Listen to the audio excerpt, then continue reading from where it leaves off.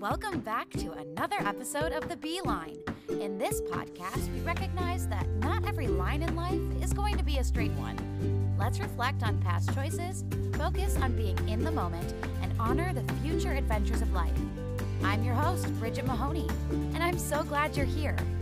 What are we waiting for? Let's make a beeline for today's episode. Hello. How are we doing today, friends? I hope you're all doing great. If my voice sounds a little tired, it's because it is. I've been traveling a lot, and I am definitely feeling it in my voice. And then the other night, I randomly went to don't judge me. I went to a bull riding competition, a professional bull riding competition, may I add. Don't worry, I was not the one riding the bulls. I was, in fact, just watching people professionally ride these bulls. It was pretty impressive. I have to say it. I was entertained. It was crazy. They had to stay on the bulls for 8 seconds in order to score points for their team. And if they got knocked off before that 8 seconds, they weren't disqualified, but they just didn't get any points. And then if they stayed on for that 8 seconds, then their bull ride was scored. So based on like how crazy the bull was, if the bull was spinning in circles or if it was just kind of staying in one place, it was scored lower than if it was spinning in circles. It was crazy. This is a whole nother life. I loved it. And, I can't live in Missouri without saying that I went to a bull riding competition. Now, I really want to ride a mechanical bull. I know. Like, I've lived in Missouri for, now like 7 months, but I've also lived here for another 9 months prior to this. So almost 2 years at this point, and I've never ridden a mechanical bull. And I think something needs to be done about that. Stay tuned on that. Anyway, all right, sidetracked. But my voice is also tired because I also got back from a trip to New York City, which was so incredible. And that's kind of the topic of today's conversation. So let's segue in. On this trip, I went and I took lots of dance classes. I saw so many sweet friends and caught up with friends from different contracts, from college, from childhood, quite literally, friends that I grew up going to dance classes with. So that was really, really fun. I saw a few shows on Broadway. I saw Kimberly Akimbo, which was just amazing in every sense of the word. Go see it. There's a reason it won Best Musical. That is some of the best acting I have seen in a show in a very long time. In a musical, I guess I should say. Not that musicals have like worse acting, but just the acting in this show was truly top tier. Justin Cooley, literally obsessed. I saw & Juliet, which was entertaining. It was a jukebox musical. The plot was very slim, very little. I don't know. Just didn't love it. Was entertained. Was a good time. And then I also saw an off-Broadway show called Lighthouse. And shout out Ruthie. Girl, I am so proud of you. I saw my friend in her off-Broadway debut. So that was fun. I've never seen a show off-Broadway before. It was this immersive drinking musical. So if you're in New York City, go see it. I think it shows till the end of the month. I also attended a few auditions, which is so much fun. And of course I had to while I was in the city. I did get cut from all of them except for one. I primarily went in as a dancer. And then for the one that I went in for a vocalist is the one that I got kept at. So is she a singer first? Maybe. It was fun nonetheless. It's always a good experience auditioning in the city, and I auditioned for a variety of different companies. It was cool to just kind of see how different companies ran auditions, and I met a lot of people and saw a lot of the same people at every audition I went to, which was, we're all doing the grind, baby. That is the lifestyle there, just audition after audition. I also saw a lot of the same people that I auditioned with in a lot of the classes that I did. So truly, these people are living in the city to take class and audition. And I don't know how they're surviving because this trip was so expensive, but money comes, money goes. I don't regret anything. But yeah, I took a variety of dance classes while I was there. A lot of theater jazz classes. I did take one ballet class, which just was so good for the soul. You guys, I love ballet. Like, I know a lot of people can't say that and won't say that, but ballet was like my first love growing up. And it just felt so like zen, and like I felt my truest self while I was in this ballet class. And I just love ballet because of the routine of it all. Like, you know what to expect going into class. You have your bar, you have your across the floor, you have your bar, then your center, then you're across the floor. And you just kind of know the routine of each class. And that was just great to just be in a technique class, because the other classes I took, we all did like a warm up and then like did a combo for the rest of the class, which is fun because I always need practice picking up combinations quicker.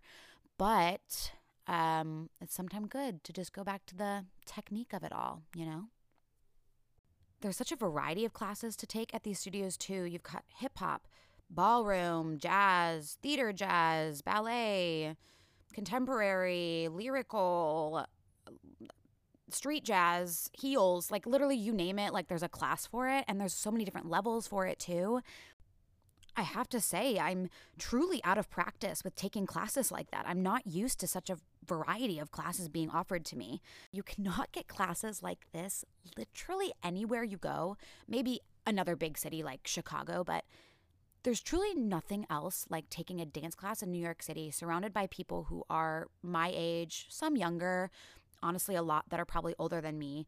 There's, anywhere you go, there's dance classes for you to take. Like literally any city, there's a small dance studio, but it's all for like little kids and maybe even like adults who have like never stepped foot into a dance class before. But there's like never good classes, at least anywhere I go, good classes for adults who have lots of experience already and are just ready to be pushed in a different way. This trip was truly amazing, so rejuvenating. It was exactly what my little heart needed, just for something different, for a change of pace, and to catch up with so many sweet friends. It was just, my little heart is so full. But yeah, while I was there, it really got me thinking about the idiom, or shall I say line, about being the small fish in a big pond versus being the big fish in the small pond. Okay, so for example, like I said, I took a lot of dance classes this trip. I knew when I signed up for these classes that I would not be the best dancer in the room, and I did this on purpose because I wanted to be challenged. It was really scary, but I wanted to surround myself with people who were better than me. I really wanted to challenge myself, and I wanted to be that small fish in the big pond. I have to say, I definitely signed up for some classes that I was in over my head with.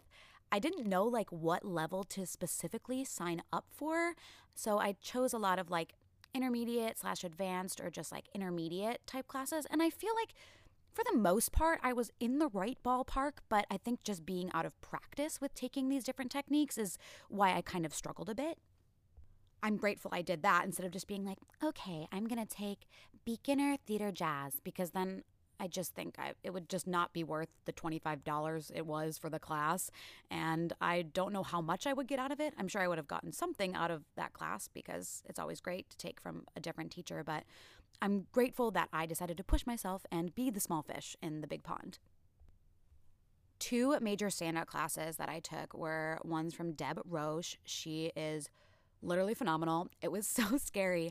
I stepped into this room with my friend Lily. Shout out to Lily. Hey, girl. And she was like, you'll probably want to stand in the back. She wasn't being mean, but she's like, you'll probably want to stand in the back because her warm-up is set. Like, people know her warm-up. She doesn't really lead it. And I was like, oh, okay. Like, what does that mean? And then literally 2 seconds later, play. Like, everybody assumes the position, is ready for this warm-up. The entire warm-up, I was like 2 beats behind. It was insane. Like, every other person in that room, probably 50 other people, knew exactly the order of steps and knew exactly what was going to come next. And I was just in shock. I was like, how does everybody know but me what's going on with this warm-up? But it was still fun nonetheless. And then her combo was, jazzy and fun and sassy. And Oh, it was so great. I learned a lot from that class. And then I also took a class from Billy Griffin, who is a well-known teacher and choreographer in New York City. His class was so authentic and raw and happy, and just I was able to be completely unapologetically myself in that room. The combo was all about having fun, and he created just a space, even during like the warm up before the combo, it was less about the steps and more about the story. I stepped in many of these classes feeling very intimidated and scared because there was just people around me who were very, very talented. And I had to not get so in my head and just be myself in that space. And that's so much easier said than done, being surrounded by such talented people who are my age and, not being the best in the room and just being okay with failing. I noticed that at the end of my trip, I did not want to leave, which is really odd for me because usually I leave New York City and I'm ready to go home. I'm ready to go back to my, small town living because I'm burnt out, exhausted physically and mentally drained. I usually have that small fish in the big pond feeling, for example. It's really amazing. You can visit a city that's literally so populated and still feel so alone and disconnected. That's usually how I felt in the past. I was exhausted at the end, honestly, because I jam-packed my schedule with classes, shows, and auditions, and hanging out with friends. But reflecting back now, I truly feel rejuvenated from the trip. Sure, I struggled at times, but I didn't feel as lonely as I usually would feel when I left such a large city. I landed in the city feeling so excited to be there, but I also told myself that I would reflect at the end of the trip and see how I actually felt. And that feeling of excitement didn't change. It didn't go away. As humans, we all crave connection with others. Everyone kind of keeps to themselves on the subway and on the street, truly. Everyone has their own agenda and direction that they're traveling in, has their AirPods in, has just, very focused on getting to their destination. I did a lot of people watching at Bryant Park, and that was so fun for me. I just love observing people. I think, if I was not a musical theater major, I would be a sociology major. I just love the study of people and study of groups, but that's a whole other story. Seeing so many different people in different walks of life from all over the world also helped me zoom out and take a look at how small I was in the world. And it helped me notice that everyone around me is also just living as the main character of their own lives. I also wondered after this trip, what my life would have been like if I did move to New York City after college. Obviously, I couldn't have moved right after college because of the pandemic, but you know what I mean. I never really wanted to move to such a busy city before. But like I mentioned in the first episode, is it luck or is it fate? There was no right or wrong choice I made for my life. I made a decision for my life at the time that I felt was best for me. But of course, I do wonder. New York City will always be there, which is comforting. And I wonder if my line of life choices will take me there one day. I've lived most of my life wanting to be the big fish in the small pond. I wanted to stand out among the crowd. Okay, this kind of sounds conceited and maybe a little self-centered, but I'm going to say it anyway. I wanted to be noticed and be the best everywhere I went. I think I was honestly just afraid to fail. I've made most of my life and career decisions based on wanting to be the big fish in the small pond. I wanted to focus on working in smaller cities that allowed me to stand out or live in places where I was surrounded by a community of people I knew. I think a lot of this mentality comes from my upbringing. I went to grade school at a small Catholic school. Everyone knew everyone. I had the opportunity in high school to go to the public school in my area. I was terrified, and that didn't end up happening. Instead, I online schooled, and I was the only fish in my personal pond. Everyone knew everyone. Then I went to college where I could be the big fish in the small pond yet again. I went to a small private university in the middle of a cornfield. I got that individualized attention from professors. I felt like by the end of my 4 years on campus, I knew the area like the back of my hand. I liked waking up knowing I was going to see the same familiar faces around me every day. Again, everyone knew everyone. Then, after graduation, I wanted to follow this trend. I wanted to move to a quote-unquote smaller market. I told myself that I wasn't competitive enough to move to New York City. That was just me hiding. I think I was intimidated. It was a huge lie I told myself. I knew being the big fish in a small pond was a safer way to live. And I liked to keep things safe. I always took New York City or Chicago or any of the bigger markets off the table as a young adult because I didn't want to feel lost in the shuffle. I didn't want to just be a number anywhere I went. I work at a theme park now that is a relatively small theme park compared to a corporation like Disney. And when I say small, I mean like less employees and in a quote-unquote smaller community than other well-known theme parks, like Disney. I know I'm recognized where I work. I'm able to make meaningful connections with guests and even see certain kids come back day after day after day. I know them by name, and there's something really, really special about that. My career decisions have honestly led me to work to smaller markets and to larger ones, working for small local nonprofits versus large for-profit corporations and organizations. In the smaller theaters I've worked for, I was called by name. In the larger organizations, I was honestly more of a number. Of course, I still knew my name, but I knew in the grand scheme of things, I was one of thousands. Each, of course, has their pros and cons. I've always dreamed of working for Disney, a huge corporation, which I have reached that dream. I had to remind myself that if I worked for this company, that I would kind of be a small fish in a big pond.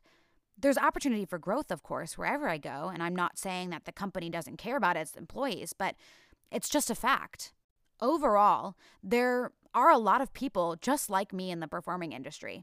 I truly am a small fish in a big pond in the career that I've chosen. If you haven't caught on by now, I'm very career-focused, sometimes to a fault, but this analogy can be applied toward friendship groups or where we choose to live, for example. There are pros and cons, of course, to being a big fish in a small pond or a small fish in a big pond. So some of the positives for being the big fish in the small pond are that you're more well-known and you can hold more power. I think that's pretty obvious. Some negatives to being the big fish in the small pond are there might not be room to grow in your work setting, and you might feel complacent because you can't grow. Moving on to the positives of being the small fish in a big pond is that being the small fish could lead to more opportunity for growth, but it may be hard because of all the competition. And then there's more flexibility to learn new things from lots of different people in your workspace or in your community or in your friend group. Some negatives to being the small fish are that you have a lesser known identity in the area that you work or live, and you have to work much harder to survive. At the end of the day, there's really no right or wrong answer here. This trip made me reassess. Do I really want to be the big fish, or do I want to be the small fish in my life? In my community? In my job? Or what if the pond that I'm in now is just a stage of my life? Maybe I'm ready to swim down the stream to the next pond to be the small fish in an even bigger pond. Okay, these analogies gotta stop. So, with all this being said, do you prefer to be the small fish in the big pond or the big fish in the small pond? That's only something you can decide for yourself.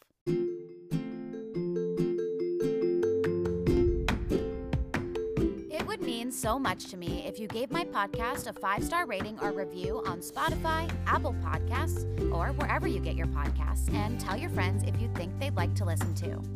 You can follow me on Instagram at bmahoney19 and DM me your most popular line, and maybe I'll read it on the pod. You've reached the finish line of today's episode. Thank you for listening. I'll be back in 2 weeks to drop another line. Stay golden, friends, and remember, you are exactly where you are meant to be right at this moment. Talk to you soon.